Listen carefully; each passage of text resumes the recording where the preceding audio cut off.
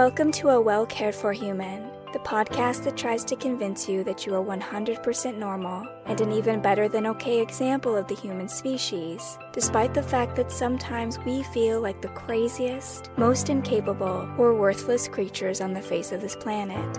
I'm Corey, an author, a creative, and the host of the show. Whatever you're bringing to the table today, I hope this episode proves to be a dose of inspiration for you on your quest to become a well-cared-for human. You can find the episode show notes, your free wellness blueprint, and more at awellcaredforhuman.com. And as always, thank you for listening. Hello humans, it's your host Corey, and today we're going to explore one of the key reasons why so many of us feel overwhelmed, overworked, tired, off balance, because I cannot be the only one. I cannot be the only one in the history of humankind who is feeling that way right now. So raise your hand if you feel like you are doing too much. If your to-do list always feels too long, or you have too many things in your life that require your attention, and there's always more and more coming your way. It just feels like a never-ending flow of things to do. At least that's certainly true for me, and it's not a question of organization. My mess is organized. I have to-do lists for this and to-do lists for that. I have a physical agenda, like one that you actually write in. And then I also have an online calendar that helps me keep organized. So organization is not where I'm getting stuck. My problem is that my life seems to always be filling up with things to do. It never ends. And I'm just exhausted, always trying to stay on top of things. Now, there are many layers to this issue, and I do mean many. So I'm going to try to break it down the best I can without making this a 2-hour special. Which I could easily do to devote to this topic, but if there's something that you wish that I had said more about, or you want to follow up a question, I just want to remind you that if you're listening to this, you can always email me your questions, or if you're on YouTube, you can use the comment section, of course. So that said, let's get into it. Busyness. What is up with all of this busyness? Again, there are layers to it. There's the cultural layer, where, at least in America, productivity and progress are practically worshipped. I can't tell you how many times someone has tried to sell me something promising that I would be more productive as a person if I just bought this product, this book, took this course. Even though I'm already the person that my friends say to me, like, I don't know how you get everything done. I'm already doing more than most human beings should be doing. But there's still a part of me that's like, maybe I could get a little bit more in. It's so programmed into us from a cultural perspective that if you're not busy, if you're not getting things done, like what are you even doing with your life? And in addition to this cultural worship of productivity and busyness, there's also an inequality aspect. Some of us simply have more demands on our energy, on our resources, on our time. If you've got kids, if you've got a house or a job, maybe you also have a side hustle in addition to your job because your job doesn't pay you enough. Or maybe you have aging parents, or you've got pets, or you have friends, maybe even one of your friends who are going through something major like cancer or a divorce.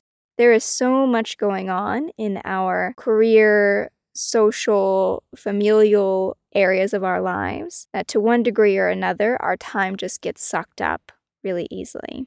And this is a core reason why so many of us feel out of balance, because we spend a lot of our time doing things and not enough time being. And before you think, forget you, Corey, I do have the kids and the bills and the side hustle. I'm doing all of the things because I have to. Before you get angry with me, stay with me. I'm not saying that you have to fake your death and sail off on a boat into the sunset. Just so that you can have more time. And I'm certainly not telling you to give up your kids or to end your marriage. And I'm absolutely not going to sell you a productivity book or course.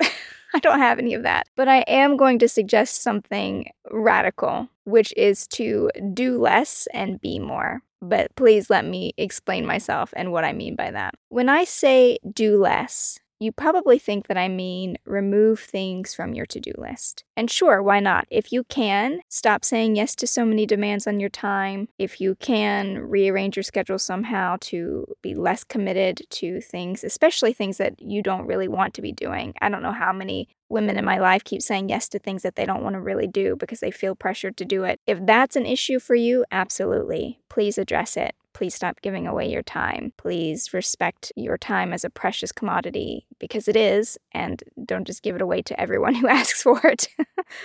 There's that. But what I'm actually talking about when I say do less and be more, I'm referring to a way of existing. Because there are usually two ways in which I exist in my life, and I'm not talking some kind of metaphysical, spiritual way, like the way I exist in the universe. I just mean that there's two ways that I usually go through my life. The first way is doing. And this form of existence usually is endless with to-do lists. It involves me always planning, always strategizing, always multitasking, always thinking about the order in which I need to do things, what I need to do, who I need to talk to. And my mind is probably racing with things like, after I do this, I'm going to do this, and then I'll do this. It's always problem solving, always trying to anticipate issues or problems that might come up at each stage of my forward movement. And this could be because, at least according to Clifton Strengths, which is not owned by me, it's owned by, I guess, the Clifton Foundation, I'm not even sure. But it's a personality test if you want to indulge in another personality test if you're one of those people. My top strengths are strategic, futuristic, and achievement. And let me just tell you that that is the perfect cocktail for a planner, strategizer who is doing things in her life. So that could just be my personality. It could just be I am someone who is very focused on the horizon of getting from point A to B. And I can definitely tell you that personality tests aside, because who knows if any of those things even mean anything. I have meditated enough and looked at my thoughts and my mind enough to tell you with 100% certainty that my brain only ever wants to solve problems and develop courses of action, because there have been many, many, many of my meditation sessions that I have spent sitting and watching my thoughts for 30 minutes. And all I'm doing is seeing myself try to organize my to-dos, thinking through the order of operations, the order in which I want to do things, solving problems, working it out. I'm 100% fixated on this, and it wears me out. Frankly, I'm exhausted. I am exhausted of myself. Always thinking. And that's what I mean by a way of existing, of being. It's a mental perspective. It's a mental way of viewing the world, of interacting with the world. And it's a way of living and approaching life. So it might help to think of it more as a habit. I habitually try to problem solve my existence, would be another way to say it. And that habit can be formed for so many different reasons. It could be cultural pressure, it could be the demands of our lives, or it could be your personality, it could be your upbringing, it could just be the culture of your family in particular, the circumstances. So for example, I had a very volatile upbringing, so there was always a problem to be solved.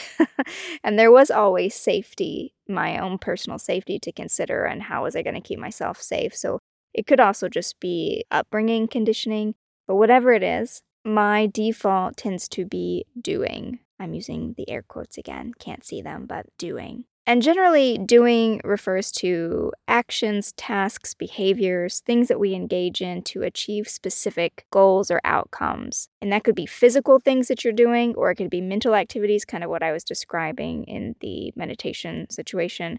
Working, studying, creating something, pursuing your hobbies, external achievements, productivity, anything where you're focused on tangible results or progress. All of that falls under the umbrella of doing.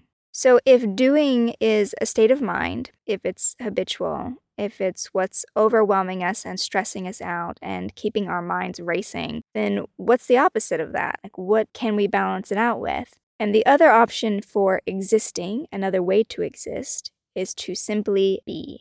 And when I say being, I'm referring to the state of existence where you are essentially just resting in who you are. Independent of your actions, independent of your achievements. It is more of a soft focus on contemplation, on your inner self, on your emotions. It's being connected to your self-awareness, to mindfulness, to your sense of fulfillment, your sense of joy. It does involve an acknowledgement of your present experience. So there's a connection to the outside world. It's not like you're just floating internally like, woo. Wouldn't that be lovely? It's not like that. There is a connection to the outside world and an understanding of your place in the world, but it's not hyper-focused on the end result.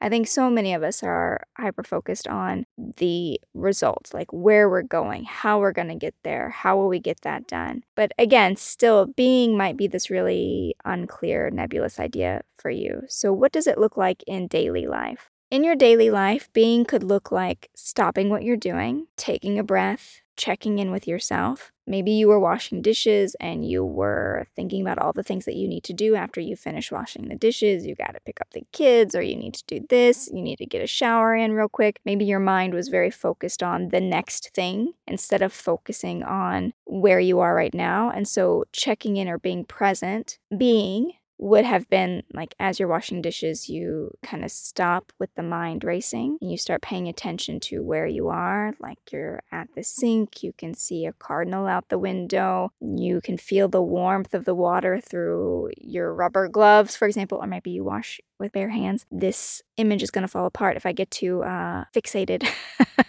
on what it looks like. We have rubber gloves at our sink, so we have rubber gloves on if we're ever doing dishes. And so that kind of being present in the moment, whatever that looks like for you, but it's checking into what's happening. It could also look like doing more things that you love. So cuddling your dog or making something. I always feel very present when I'm doing any kind of art, whether that's like doodling or drawing or painting. It can also look like resting or reading a book. It can look like spending time outside or getting fresh air or looking up at the sky, or it can look like taking walks in nature. Anything that has you just in the moment. You're not trying to get anywhere. You're not trying to finish anything. You're not trying to do anything. You're just wherever you are. And if you're in that moment, it's easier for you to connect with a sense of presence, with a sense of gratitude, and with your joy, because your joy lives in the present moment. And I think I've talked about that in a previous episode as well. So please go listen to my episode on joy if that's something you want to hear more about. But I just want to be clear that for those of us who are not able, at least not immediately, to clear our schedule of all cumbersome tasks, that being is the way that you do things more than the task itself. So it's not a critique like, oh, you just need to empty your schedule and you need to build in these huge blocks of time where you're not doing anything, you're just existing.